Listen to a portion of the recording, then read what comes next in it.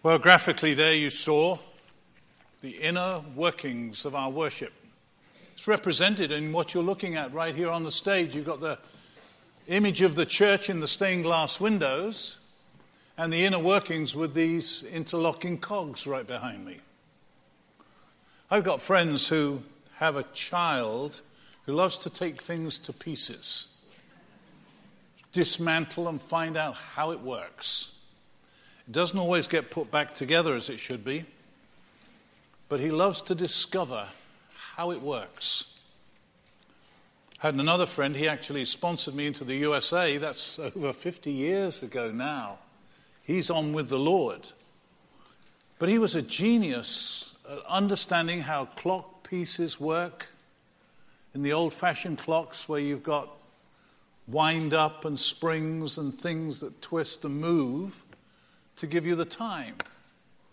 And he studied all kinds of different clock movements as he grew up.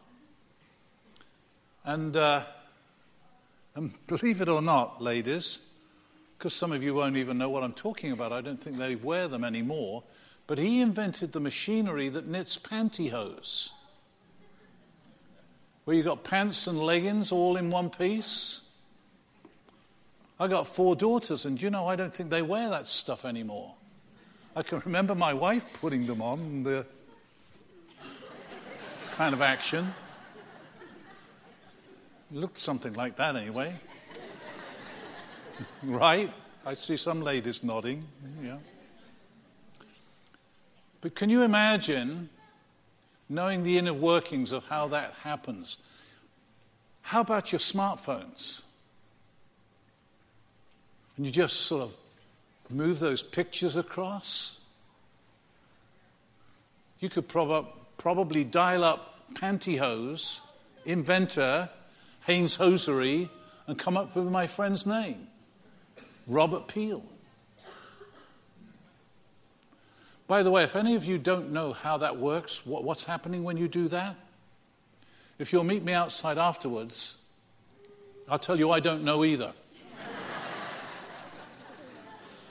Why do we do, as Jamie so eloquently put it, the things we do when we worship?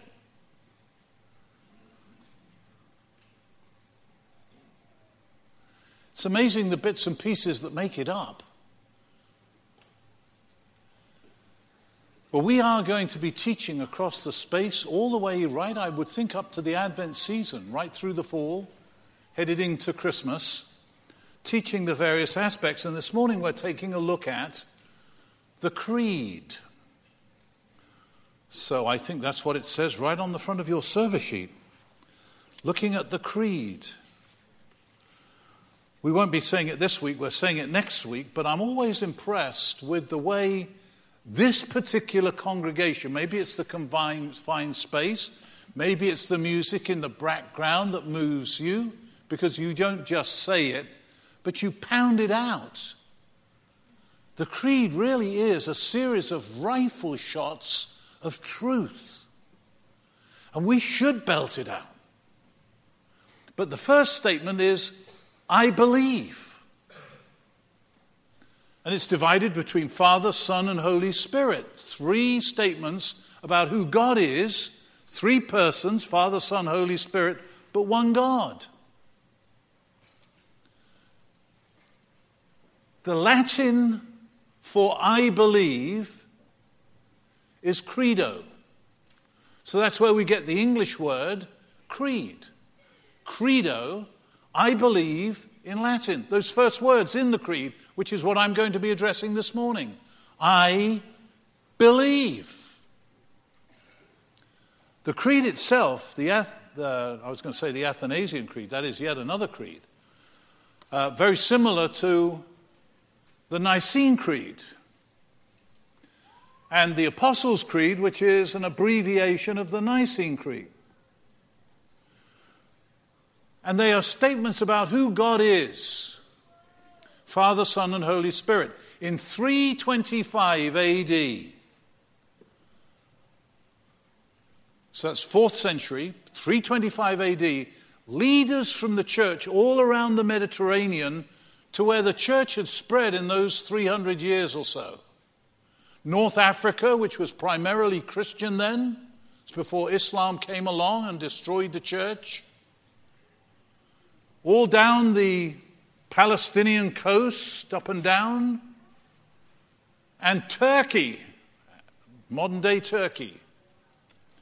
Italy, Greece, Macedonia. The church leaders gathered at a little town, prominent in that day, looks very small today, called Nicaea. I've been there. So that's why it's called the Nicene Creed. They met in Nicaea, and because of the various teachings over those hundreds of years, nearly 300 years about, they consolidating under the Spirit of God the wisdom of these scriptures and what they taught about God. And what we call orthodoxy, and that's not just the Orthodox Church, the Eastern Orthodox, the Russian Orthodox, though that's where the same word comes from. The word orthodox is right opinion. That is right opinion. Right thinking. Right believing. Orthodoxy today is measured by the response to the creed, the I believe statements about Father, Son, and Holy Spirit. And all the main churches, and I would think any church that's orthodox, you can soon sort it out by what they tell you about Jesus. That second, I believe in Jesus Christ. You can soon find out whether they're orthodox. But when you read a statement like, and you say a statement like, I believe in God the Father Almighty, next phrase, creator of heaven and earth.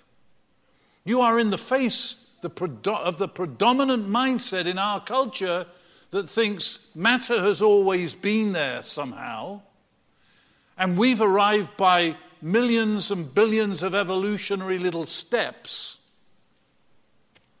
And then you say, when you gather here for worship, I believe in God the Father Almighty, creator of heaven and earth. Now some of you sort of put that together and say, well, maybe he created it through evolution. Some of you already thought that. Maybe that's the way it works. But most of the people who are pressing for us getting here by chance, by accident, do not believe in God.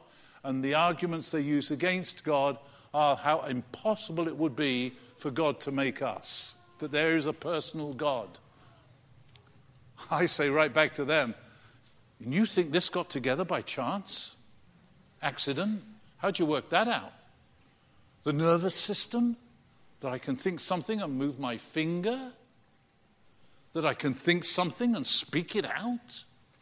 You think that all got here by accident? Give me a break. I'll tell you, either way, it's absolutely positively miraculous, but we do have the evidence of what God has done and said in history. So it's not just speculation. You can speculate all you like. It's not speculation, it's revelation. God has revealed himself, and ultimately so in the coming of Jesus.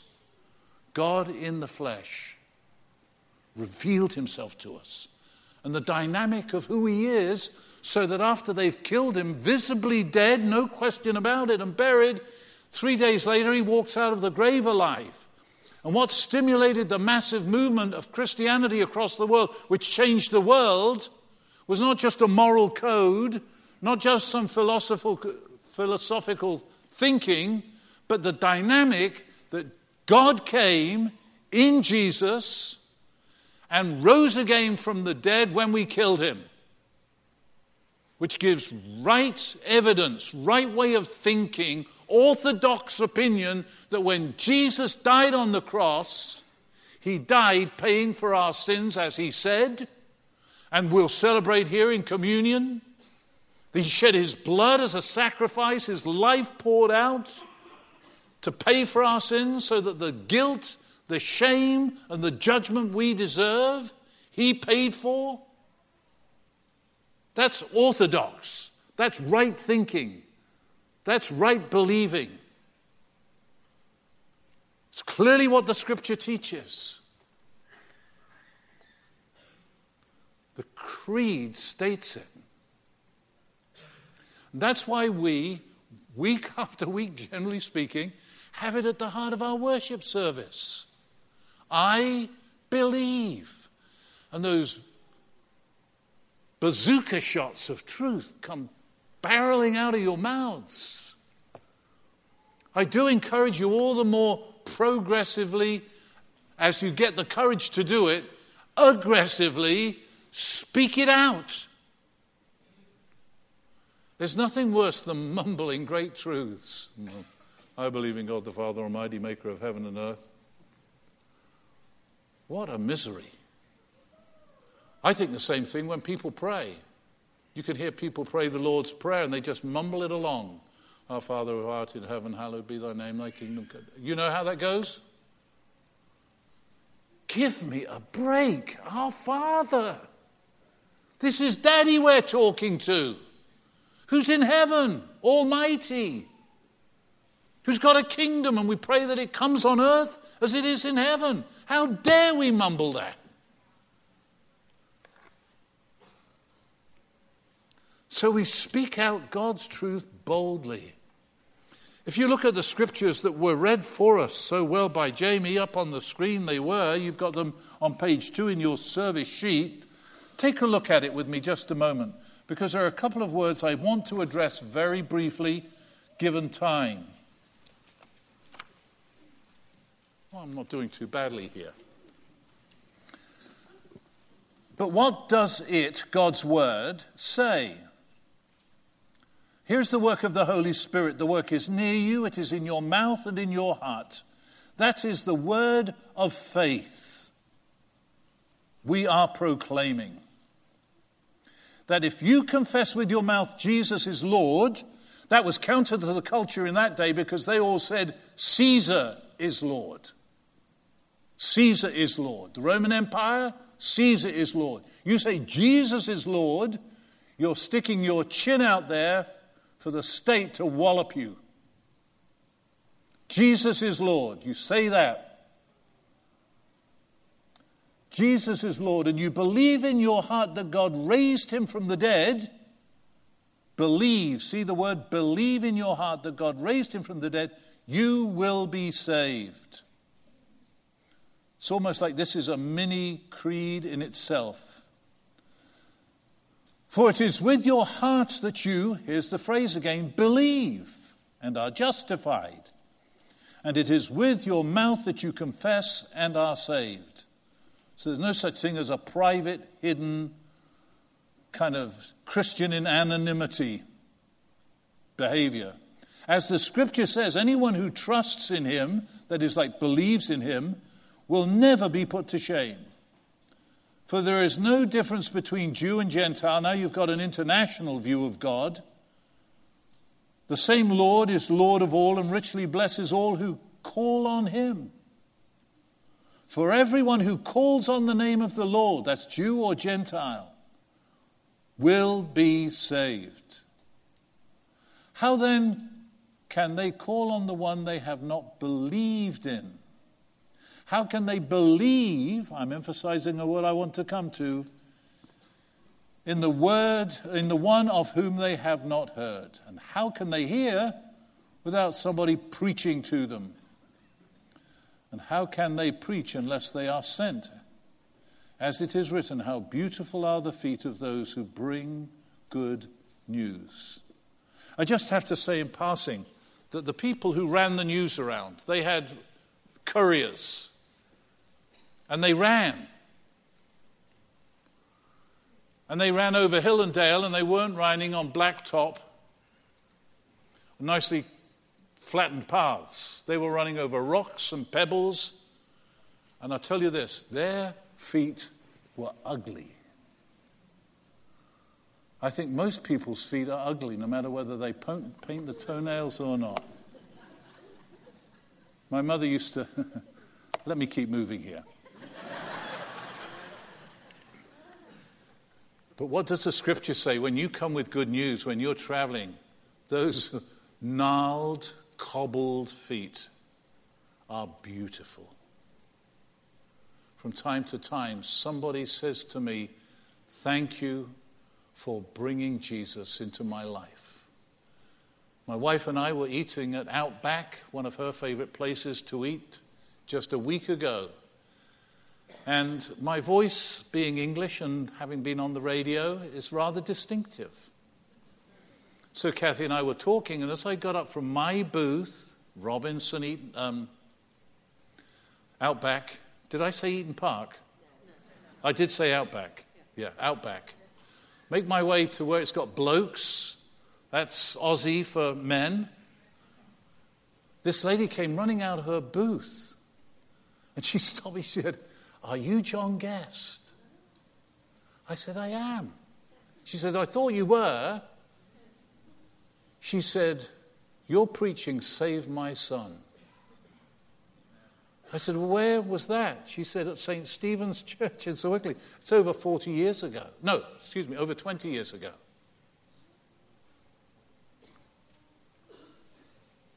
Beautiful feet. Hey, no. You've got beautiful feet when you take out that message. Such a powerful, important message. Do you believe it? When we say, I believe, do you really believe? I want to come to that. Because throughout this text, it's talking about believing. Martin Luther, in the 1500s, said, believing, Christian believing, saving faith is about 3 words, and he had them in Latin. He was a scholar.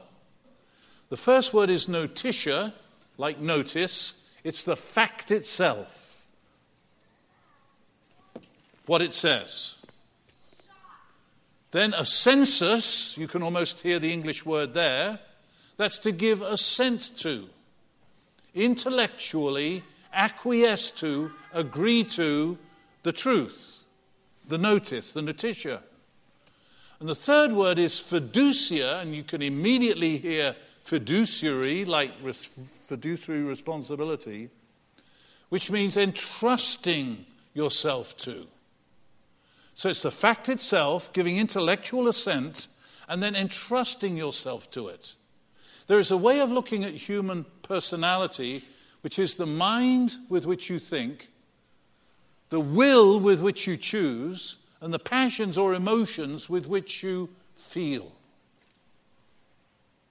And the big deal is not what you feel, because that can get manipulated, but what you choose to do in response to what you know. When this passage speaks about believing in the heart, it doesn't mean an emotional response. It means right at the core of your being, everything you are. I married a couple here yesterday, and I was bold. How much time have I got going here? I was bold enough to say to the guy that when it says about love for the man, he's to love his bride, his wife, like Christ loved the church. And that's to hold nothing back, lay it all down, surrender, give your best up sacrificially for the girl you're marrying. You guys, you're thinking about marriage, that's what it's about. If you are married, start doing it. The scripture says that we are to love our wives like Christ loved the church and gave himself up for her. How'd you like those apples? Every woman knows from that same passage a similar statement. Wives, next word, obey your husband. See, you knew it. My wife promised to. We use the old thing. She's never done it. Well, she's come close here and there. I remind her of it, but it doesn't change much. I'm glad she's not here. She's on the what's the name of it now? She's on the coast of Italy anyway.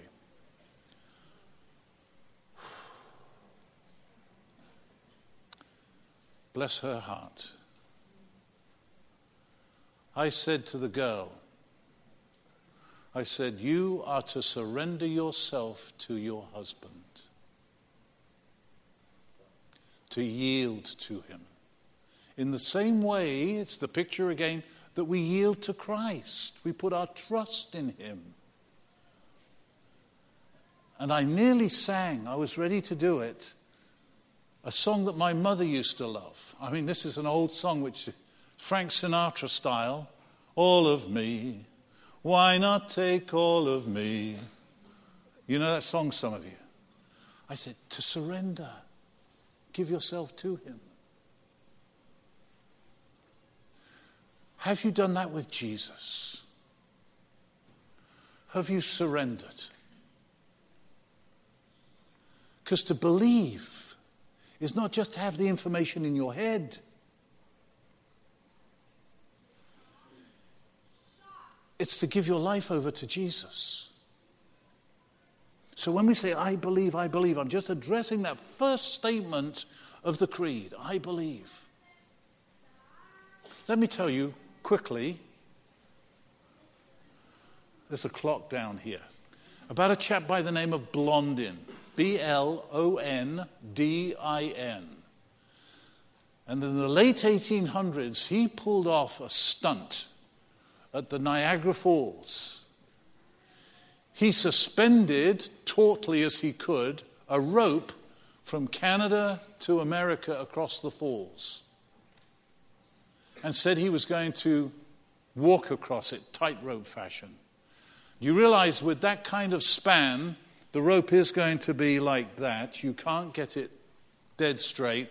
And it is going to sway in the breeze thrown up by the falls and whatever else is creating air movement. And the crowds came both ends. He was already famous to watch him do it. Probably to watch him go down into the falls. And he came and he walked across that and they applauded. They thought it was spectacular, and it was. And then he did something even more spectacular.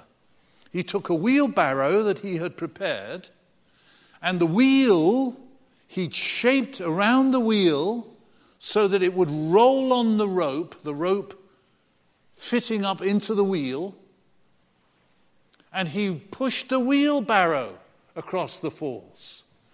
And they went nuts. And then he said, do you believe I could do that again? And they said, yes, yes. He said, do you believe that I could get someone in that wheelbarrow and push them across? They all said, yes, yes. And then he said to a little boy at the front of the crowd, jump in and I'll take you.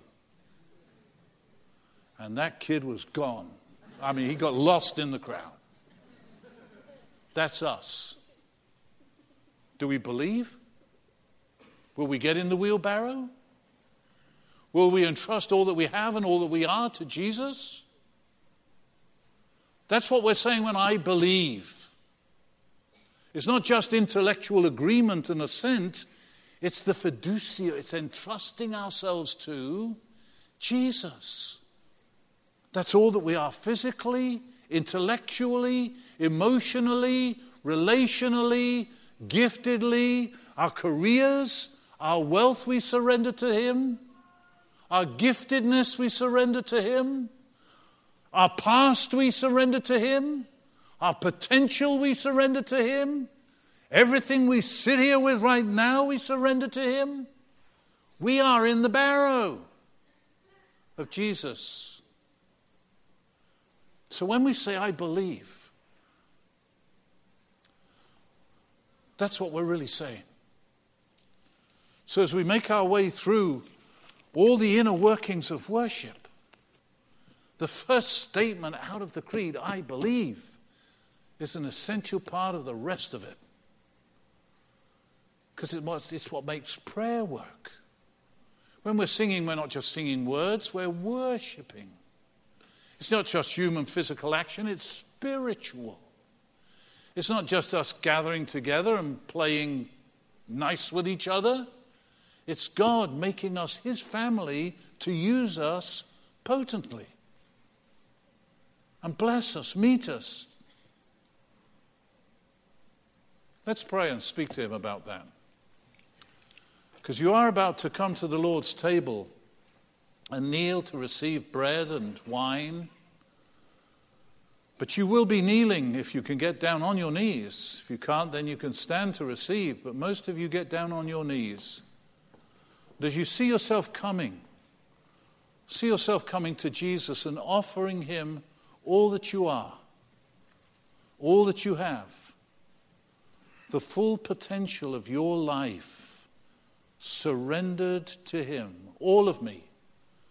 Why not take all of me? Please, Jesus. And that's our prayer. As hesitantly as we may surrender and yield to you, O Lord Jesus, please receive us, hold us, embrace us, fill us, use us, for we do tell you, we believe. I do believe. Help my unbelief. Thank you, Jesus.